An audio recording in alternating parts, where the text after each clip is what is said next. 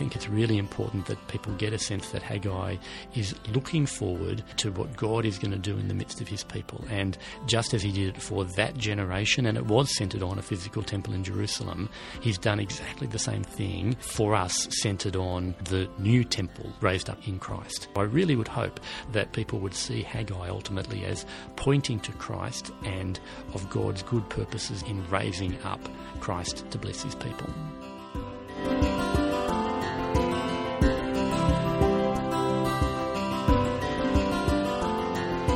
Welcome to Help Me Teach the Bible. I'm Nancy Guthrie. Help Me Teach the Bible is a production of the Gospel Coalition, sponsored by Crossway, a not-for-profit publisher of the ESV Bible, Christian books and tracts, including the ESV Bible Expository Commentary Series. Learn more at crossway.org.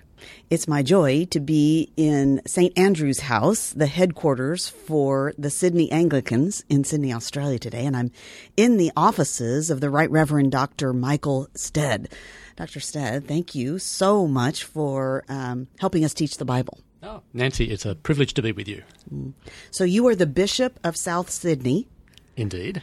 So for us non-Anglicans, explain to us that role. Yes. As a bishop, I have oversight over a region of churches. In the region of South Sydney, there are about 50 churches, and my job is to help gospel ministry to flourish in those churches, which in practical terms means looking after the pastors and the other key lay leaders in the church. I visit churches on a regular basis, so on any given Sunday I'll be visiting one of the churches in my region, which means it takes me a year to get around all the different churches. And my job is to, as I said, to encourage gospel ministry. Would you begin by just telling us a little bit about your own interaction with the Bible? Did you grow up in a Christian home? How did it come about, a passion for God's Word developed in your life? I grew up in a Christianised but not Christian household, although Mum and Dad have now come to faith. At the time that I grew up, Mum, I think, would have described herself as a lapsed Anglican and Dad as an agnostic, if not atheist. But they sent their kids along to Sunday school, and because of the influence of a godly grandmother, in my case, who persuaded her daughter to make sure that the kids were sent along to Sunday school. From my earliest years, I went along to church every week and went to Boys Brigade and various things like that. And so I grew up immersed in the Scriptures, given daily Bible reading notes by my grandmother. They were called Scripture Union notes over here. And so I think I've always known God through His Word from the earliest days I can remember, and have had a passion for getting to know the Bible well. For me, that was actually prompted by adversity during high school, because being challenged about my Christian faith, it forced me to go back to the Scriptures and to believe, to see whether they were true and worth believing. And so from a young age, I'm aware of having been forced to carefully consider the accuracy of the things in the Bible. For most of my growing up, my interest was more in the New Testament than the Old Testament. It was as I started doing theological study that I suddenly discovered the Old Testament and realised all these things which so richly pointed to Christ, that they all kind of came out of the Old Testament, then they came together in the New. And so I think it's in a latter stage of my Christian development that I've come to be a passionate engager with the Old Testament. Well, this is one reason that I wanted to talk to you, because of your passionate engagement with the Old Testament. And you recently contributed to a volume, one of the first volumes that is just coming out, of the ESV Expository Commentary, the volume that's Daniel through Malachi. There are 13 contributors, and the 13 contributors each handle one specific book of the Bible, and your contribution is on this tiny but important book in the Minor Prophets, Haggai. Yeah. And I was delighted to be asked. That particular part of the Scriptures is of great interest to me. So we're talking about what are known as the post-exilic prophets. So Haggai, Zechariah and Malachi are a particular set of books that go together, and I've had a particular interest in them for some time, because they come at such a late stage in the development of the Old Testament. A lot of the rest of the Old Testament is already out there, and therefore these works are able to bring together the themes, the the motifs, if you like, to do a biblical theology of the Old Testament, to bring it all together. And so that's my particular interest in those books, is because they are helping the people of God understand the promises of God and apply them to their particular situation, looking to the way that God is going to be faithful to his promises into the future. And Haggai is a brilliant, if condensed, way of doing that, just in the space of 2 short chapters. There's a lot of rich material packed in.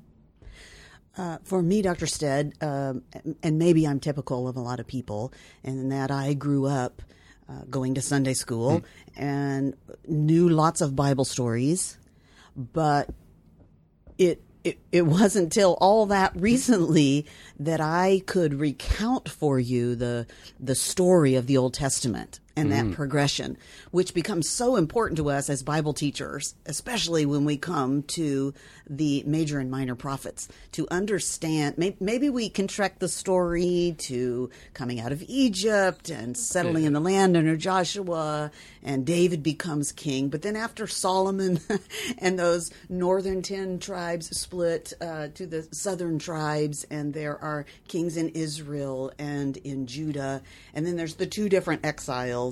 And then you're talking about, okay, then they come back. So this is what you're talking about when you use that term post-exilic. Exactly right. And that's actually one of the difficulties of getting into Haggai in the first instance, is that there is a little bit of a hump at the beginning because it's unfamiliar for many readers. It's dated to a very precise historical circumstance. Very precise. The second year of King Darius, we're talking 4 months of time, 520 BC from about October to December. It all happens in the space of that very short period of time, and it really hinges on what has just been happening for Israel, for the nation of Israel, in the last 70 years. Just to pick up the story really quickly, as you've hinted, the southern tribe, Judah, was captured and exiled by the Babylonians in 586 BC. They're languishing in Babylon for a long time. King Cyrus comes in, he liberates them, 539 BC. They're able to come back to the land, and you would have thought that the very first thing that they would have done when they got back was to rebuild the temple of the Lord and rebuild all of the structures of Jerusalem, but they haven't. By the time we get to the time of Haggai, which is some 18 years after they've come back, the temple is still in ruins. And really, that issue about why the temple is still in ruins, what it says about the spiritual condition of the people, what they need to do about it, they are the pressing concerns of the book of Haggai.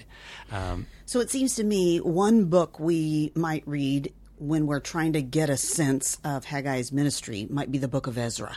Yeah, that's right. What would we discover in Ezra that would help us with Haggai? So Ezra would tell us a lot about the historical circumstances of both the deportation but also the return, and the kind of sense of what was going on in the community at that time, and I guess the disappointment that they're feeling. They're coming back, they're expecting that all of the things that have been promised after the exile, things that have been promised by the prophets like Isaiah and Jeremiah, the glory days that would return, well, that wasn't their experience. They came back to, as we read in Haggai, drought conditions, and they come back to very meagre economic prospects. And the temple is still in ruins, and therefore what does that mean about your relationship with God? Does it mean that the God who used to dwell with his people in the temple, who provided the temple as the place for the removal of the problem of sin, does that mean that God is absent? Does that mean that our sins are still upon us? And so they're the kind of issues that are very much in the forefront. And as you say, you pick them up from reading the book of Ezra. Will give you a good insight into how the people are feeling at this time. You describe in the ESV Expository Bible Commentary, where you write about the book of Haggai, you mention that there are 5 oracles in this book. Yes. So maybe you can tell us, what is an oracle, and how do these 5 oracles help us get a handle on the organization of this book so we can begin to make sense of it. Sure. The oracles are a technical way of talking about a prophecy, and usually they'll have a formulaic beginning or an end, or often a beginning and an end. And in Haggai, there is a formula that talks about the word of the Lord that comes by the hand of, usually by the prophet Haggai or by his messenger. And that formula, it occurs, a variation on it occurs about 5 times, and it's a way of saying, okay, here's a discrete block of transmission of a word from the Lord through the prophet Haggai. Having said that there are 5 oracles, I think it's easier, though, when you come to preaching it and to teaching it particularly, to group them together so that you take the first pair of oracles as one and the last pair of oracles as one, which means the 5 become 3. The first pair of oracles, which is really chapter 1 more or less, is talking about the fact that the house of God lies in ruins and what the people why it does and what the people are going to do about it and what happens as a result of that. The second oracle, which is at the beginning of chapter 2, talks about the problem of the glory of the Lord. I might unpack that a little bit more.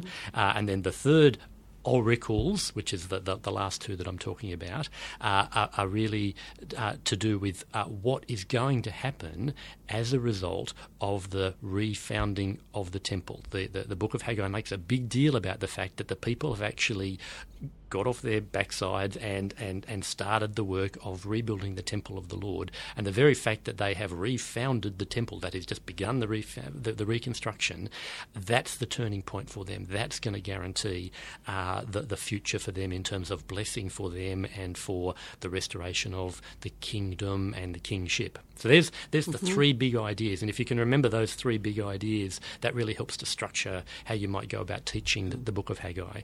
The first 2 oracles, which are about seeking not your own panelled houses, but building the temple of the Lord. The second one about the glory of the Lord. The third one about the founding of the temple. They're the 3 themes, if you like, the 3 themes that structure the book as a whole.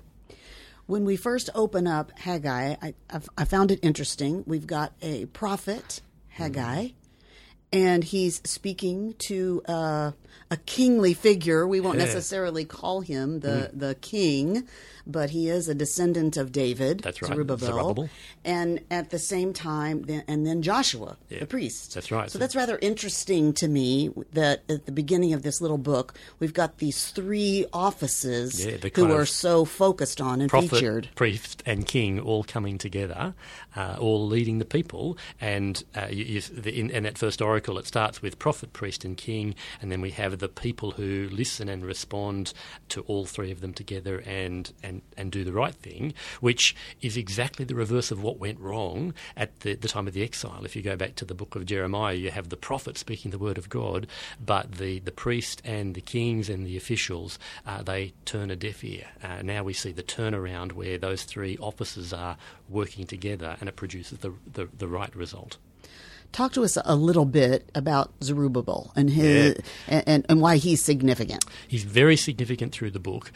He is the grandson of the king who was on the throne at the time of the exile, and so he is the Davidic heir to the kingdom of Israel, though, as far as we can tell, he never becomes king. But there is this sense in which we're looking to him as the continuity of the promise of the kingly promise, and indeed, as we get to the New Testament and we look at the human ancestry of Christ, Zerubbabel pops up in both the genealogies of Christ as part of that kingly line of descent. And so he's as close as we get to a king in the post-exilic period for the people of Israel, and there's a lot riding on him. And in fact, the very last prophecy in the book of Haggai is an unwinding of a negative prophecy about the kingship. Back in the book of Jeremiah 22, it talks about the signet ring being plucked off the finger of the king of that day, which was a poetic way of saying, the signet ring being the seal of authority, was a symbolic way of saying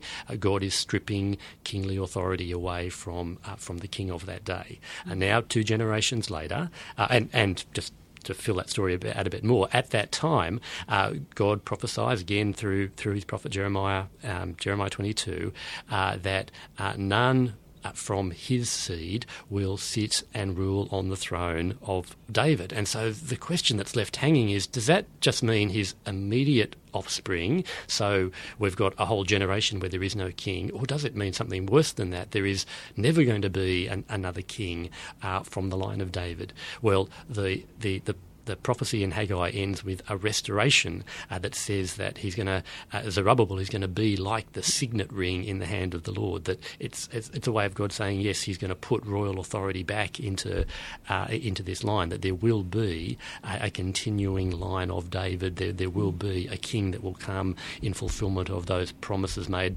many hundreds of years before to David that we read in 2 Samuel chapter 7.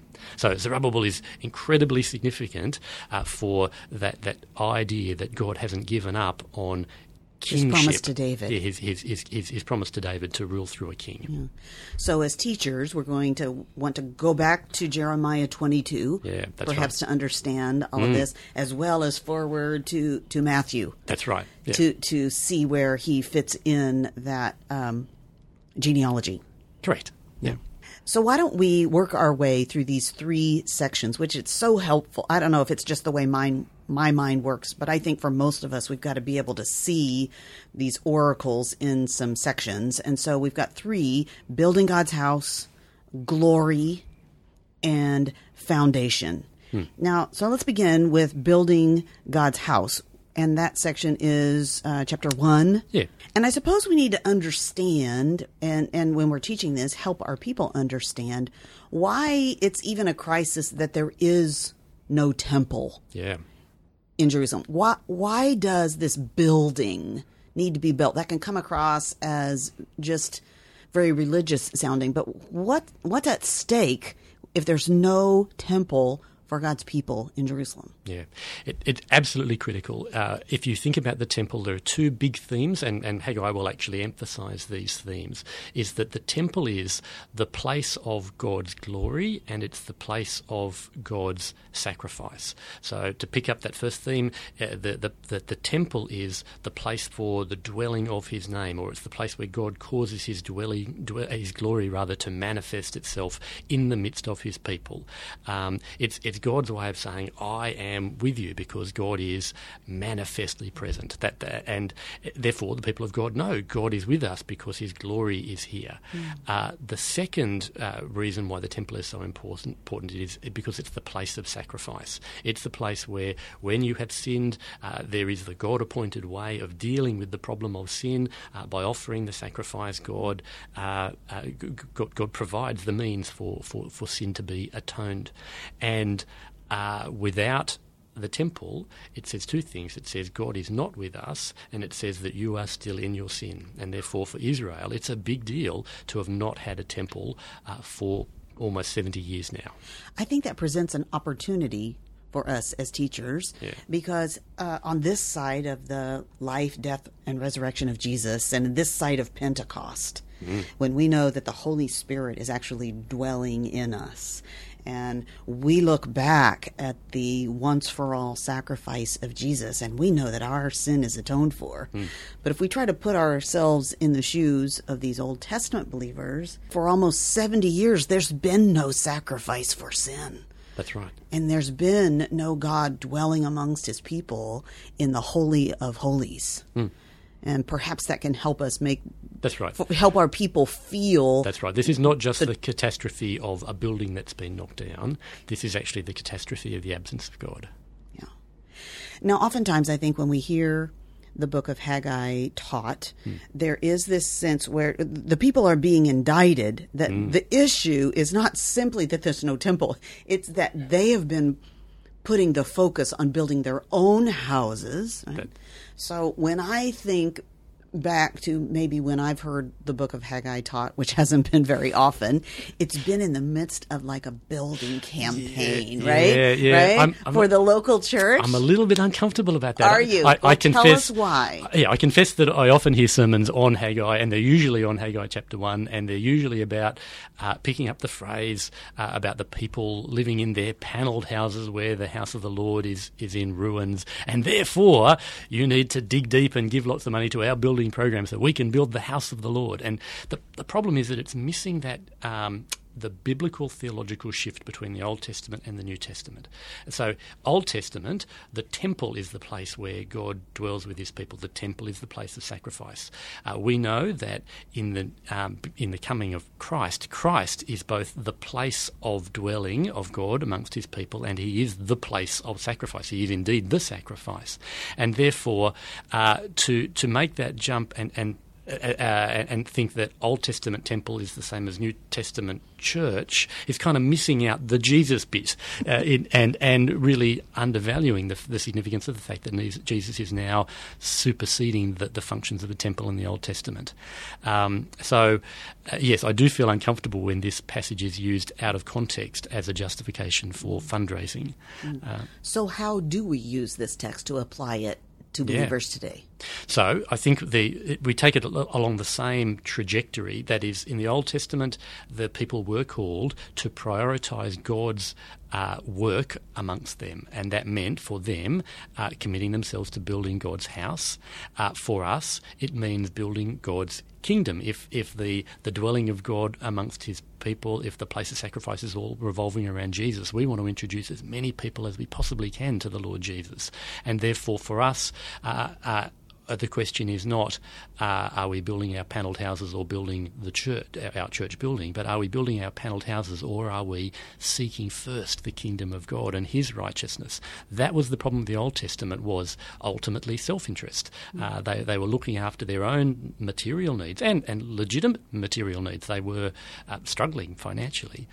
But the prophet Haggai is saying, no, you should actually be prioritising God's priorities, and for us that means seeking to build the kingdom of God, which may or may not involve building up our local congregation and building the building, but that can't be the primary or only application of Haggai chapter 1. We've talked about a couple of other books that are going to help us with Haggai. We mentioned Ezra. Yeah. I'm thinking maybe Deuteronomy is important for us understanding Haggai. In what way? It's very important because it really grounds the whole idea of covenant curses and covenant blessing. If you go back to the book of Deuteronomy, particularly chapters 28 through 30, they sketch out two ways to live, as it were. As the saved people of God, if you want to live God's way, then God will bless you, but if you go your own way, then God will withhold the blessings of the covenant. Haggai is echoing a lot of that language out of Deuteronomy. Where do we find that in chapter 1? Yeah, so when he talks in verses 10 and 11 about the heavens have withheld their dew and the earth its crops and the drought on the fields and so on, the drought on the new wine, the olive and the product of the ground, those phrases come straight out of the book of Deuteronomy as a reminder to Haggai's generation and indeed to us about these blessings and curses of the covenant. And Haggai is saying that you're so worried about your own material comfort and you're worried about prioritising your own needs, but don't you realise that you're actually creating the problem for yourself by forsaking the Lord and going after your own panelled houses? You are in fact causing the very curse situation that you find yourself in. And what's really interesting, though, is that encouraging the people to change their behaviour, he doesn't dangle out the carrot of the prosperity gospel. That is, he doesn't say, well, you're experiencing curses now, but if you turn around, then the reason you should do this is because then God will have to bless you. Rather, he says the reason you should build the house of the Lord is not for your own sake, but for God's sake. Why should you build the house of the Lord? Well, the critical verse is in verse 8.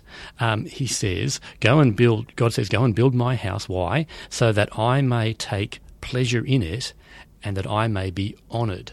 Now, God taking pleasure in it is not just God looking down and saying, oh, isn't that a lovely house? It's a technical phrase that's often used of sacrifice. So when it talks about the God taking pleasure in his house, it's actually talking about God being pleased by the sacrifices which are offered there. The pleasing aroma we've read about in many other places. That's right. It's that language that's being picked up here. So the two reasons why you should build the house is so that the Lord may delight in the sacrifices which are offered there and that the Lord may be gloried in it, glorified in it. So those two problems that I mentioned earlier, the fact of the absence of sacrifice and the apparent absence of the Lord, the reason why you want to build the temple is to turn that around, so that God will take pleasure again in your sacrifices, so that God will be glorified in his house.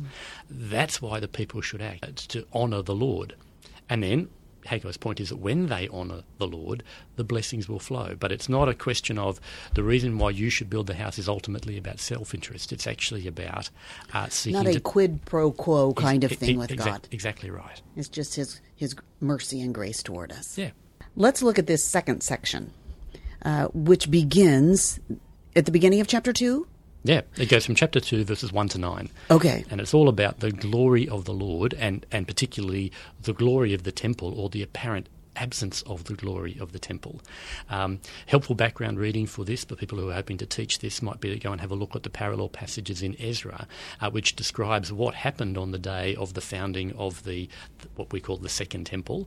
And there were tears of joy as well as tears of sadness. There were tears of joy because finally we're doing something, but those who remember the former temple, the Temple of Solomon in all its glory, they're looking at the current temple and it looks frankly pathetic by comparison. It's on a much smaller scale.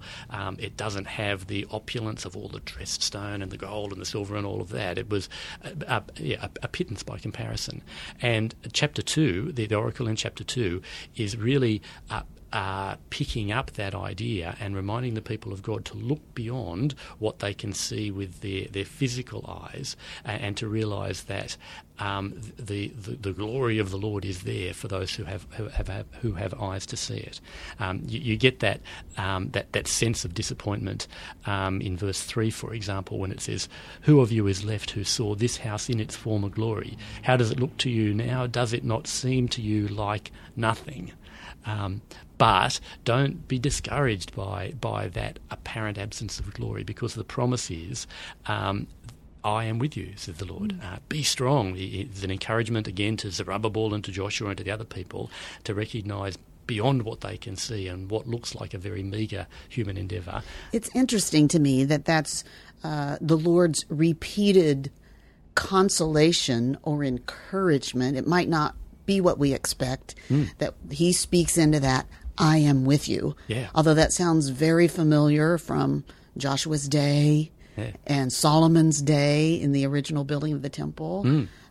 He keeps wanting us to know that's the word of encouragement and comfort. I'm with you. Yeah. And because God is with his people, his glory is actually there. So the glory of the temple isn't necessarily from its outward manifestation of a huge building with precious stones and gold and silver. The thing that makes it glorious is the fact that God is with his people again. And that's the thing that you can't necessarily see. And so looking beyond, if you like, the outward impressive manifestations of glory is what the oracle here is encouraging the people of God to do. And I think it's the same for us as Christians, is that often we want our ministry to be glorious. We want the things that we do for the Lord to be earth-shattering and to public acclaim. But often that's not God's way. God's way is often treasures in jars of clay, and it's often it's the way of the cross rather than the way of glory.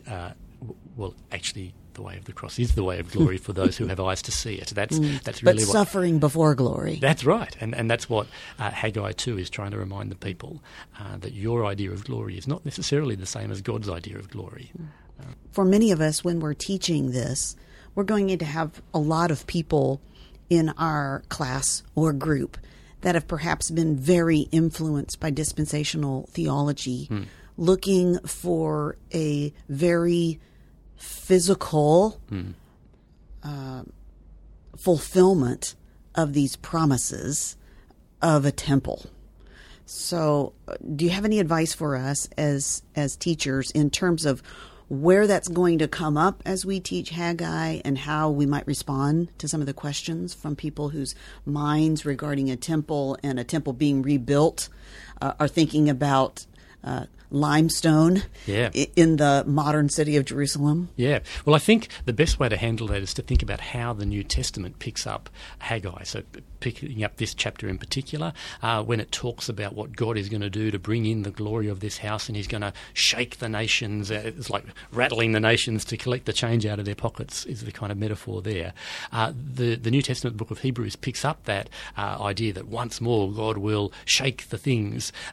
But it's clear that what is being anticipated in Hebrews is not the rebuilding of a physical temple in Jerusalem, but the heavenly temple, the New Jerusalem, that one day what's to be established is that heavenly kingdom. And therefore the way that the New Testament uses these prophecies in Haggai is not in anticipation of a literal third temple in Jerusalem, but a new temple in the new heavenly Jerusalem, which then becomes part of the new heavens, the new earth. So that's probably the best way to use that, is to use it the way that the New Testament uses it. And if you were teaching this section of Haggai and talking about the fulfillment of the glory coming to the temple, where would you go? Yeah, so I think I would start with the hidden glory of Jesus. And so Jesus is the manifestation of his glory. As it says in the prologue, we have seen his glory, the glory of the one and only. But that, for the most part, that glory of God manifest in Christ was veiled. You might have seen a little glimpse of it on the Mount of Transfiguration if you happen to be there, but for the most part, you look at Jesus, you just see a wandering teacher in the first century, and you look at his death on the cross and it looks anything but glorious. We know that Jesus is glorious. We won't see the manifestation of that glory until the final day. Right now, Jesus has been clothed in all glory and honour and power. But for us who remain here, that is still a hidden glory. And chapter 2 is all about that sense of the hidden glory and the glory that's to come. We are still very much in that phase of the hidden glory. We're anticipating the day when God will once more shake the heavens and the earth, that the manifest glory will come, but that won't come until the second coming of Christ. So we've got the very real time and in history, the person of Jesus coming to the temple. Yeah. Luke wants us to know that this 12-year-old is lingering in the temple, so the glory comes physically to the temple at that point. Yeah. But then we also have today, we who are living stones, right, who are being built into a temple, that we are being transformed from glory. From one degree of glory to the next. To the next. Yes, but is that glory a kind of shining halo? No, it's actually a hidden glory. It's an inner glory that waits to be revealed for the final day. The book of Haggai began by these oracles encouraging, challenging the people to get back to work, building the temple. And as we move through the book, they respond to that in obedience. And they begin to build. And we mentioned earlier kind of the timestamps that are given on each of these oracles, and they tell us exactly what has happened. So we get the sense they've started the work, but then in this third oracle comes this very significant event. They evidently have been doing some preparatory work, and the day comes when they lay a foundation stone. That's right. And that's this third section, foundation. Yeah, and that's right. And the book of Haggai really points to this as the turning point for them and for their future fortunes. The two oracles that make up the third section of the book really work together. They're both dated to exactly the same day, the 24th day of the 9th month, which is the day that the temple was refounded. And the first part of the oracle is, in a sense, looking back, and it's saying, so what's your situation up until now? It hasn't been great, has it? And in fact, you're in drought conditions, all the meagre crops around you. That has been your experience to this point. But you mark this day is effectively what Haggai is saying, because this is going to be the turning point. There's some strange imagery that's a little bit foreign to us in these two oracles. We read in chapter 2, verse 12, if someone carries holy meat in the fold of his garment and touches with his fold bread or stew or wine or oil of any kind of food, does it become holy? What is this about? Yeah. So again, to understand this, you probably need to look at the some passages in the book of Leviticus which explain the whole system of clean and unclean. And to cut a long story short, the purpose of this oracle is to remind the people that unholiness is contaminating, or it spreads in a way that holiness doesn't. So the two examples are, like, if you've got a holy thing, is it able to transmit holiness through contact? And the answer is no, it can't. Whereas uncleanliness, things that are unclean, they can contaminate by contact, and you kind of have third and fourth degree contamination. What does that mean? Well, it means that if you're in a situation where you have no way of making something clean again, everything is going to end up unclean eventually.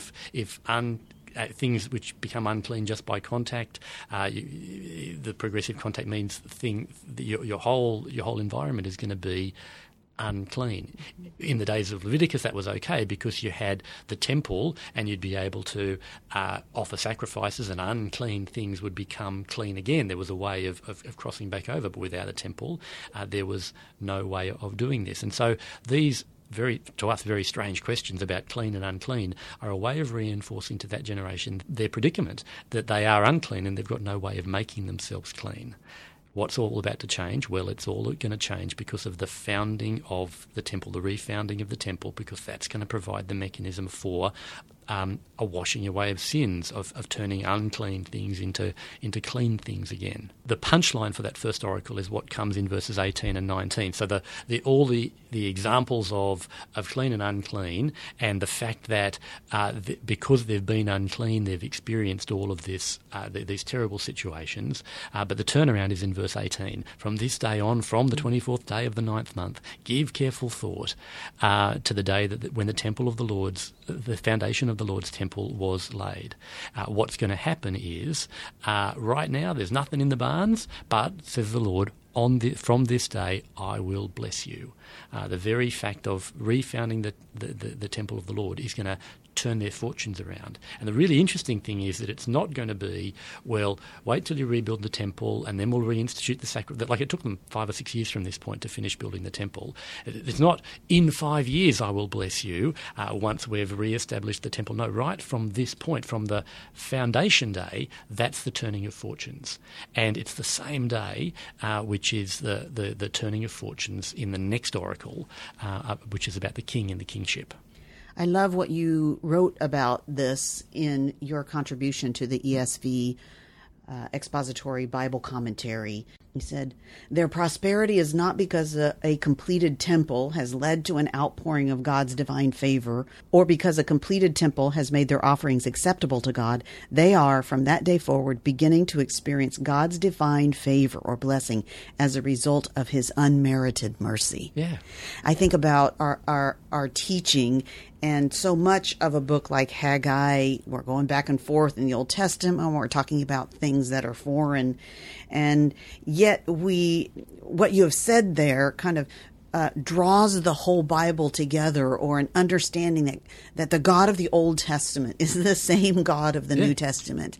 And he's always been a God of abounding, unmerited mercy. Yeah, that's right. And for that generation and for us, they can point to a particular day and say that was the day, that was Foundation Day, that turned it all, when God turned it all around. In the same way as Christians, we can do the same. We can look at the day of the death and resurrection, days of the death and resurrection of Jesus, and say, that's the day. That's the moment where we can say, God is with us to bless us. God has taken upon himself all the curse of our sin, and therefore there is nothing left but for blessing to come to his people.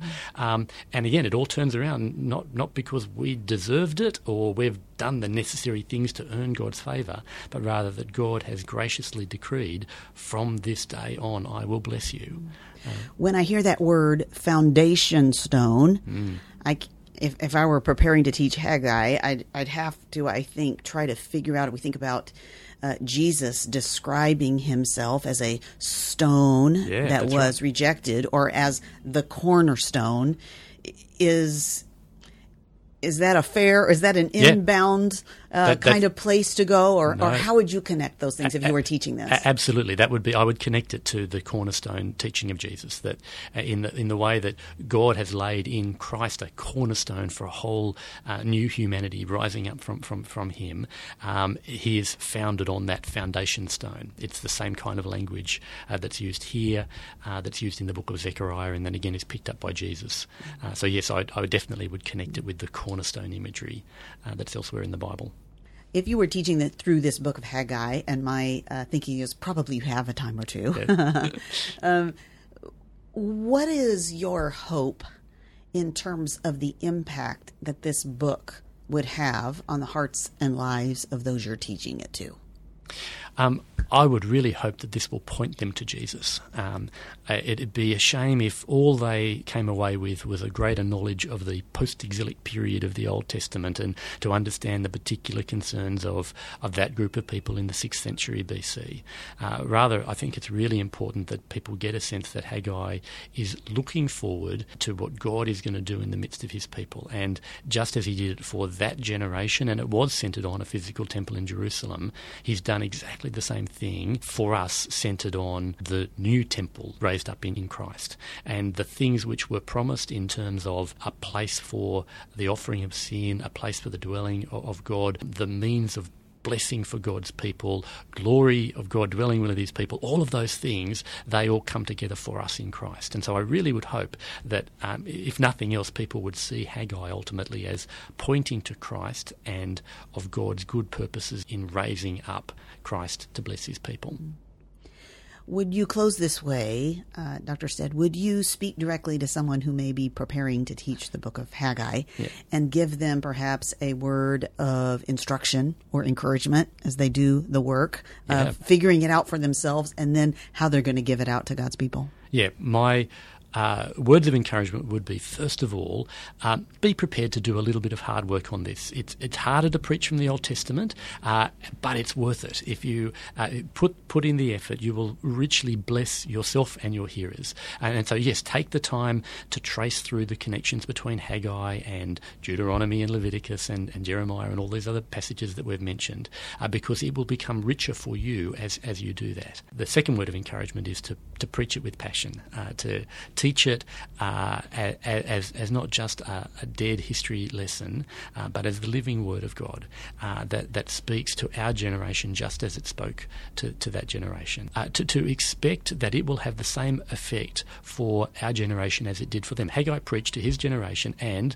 they heard and obeyed. There's basically a trust and obey response that we see. Sometimes we're pessimistic about that, aren't we? And actually realise just as he called his generation to stop investing yourself in your panelled houses and invest yourself in God's kingdom, to expect that God, by His Spirit, will bring about the same change in the people that we're teaching His Word to. And that's why God has given us His Word, to actually to shape His people. And so teach that Word with passion. Bring it to people's hearts and minds and expect that God will work in them by His Word. Thank you so much, Dr. Stead, for helping us teach the Bible. My pleasure. Thank you.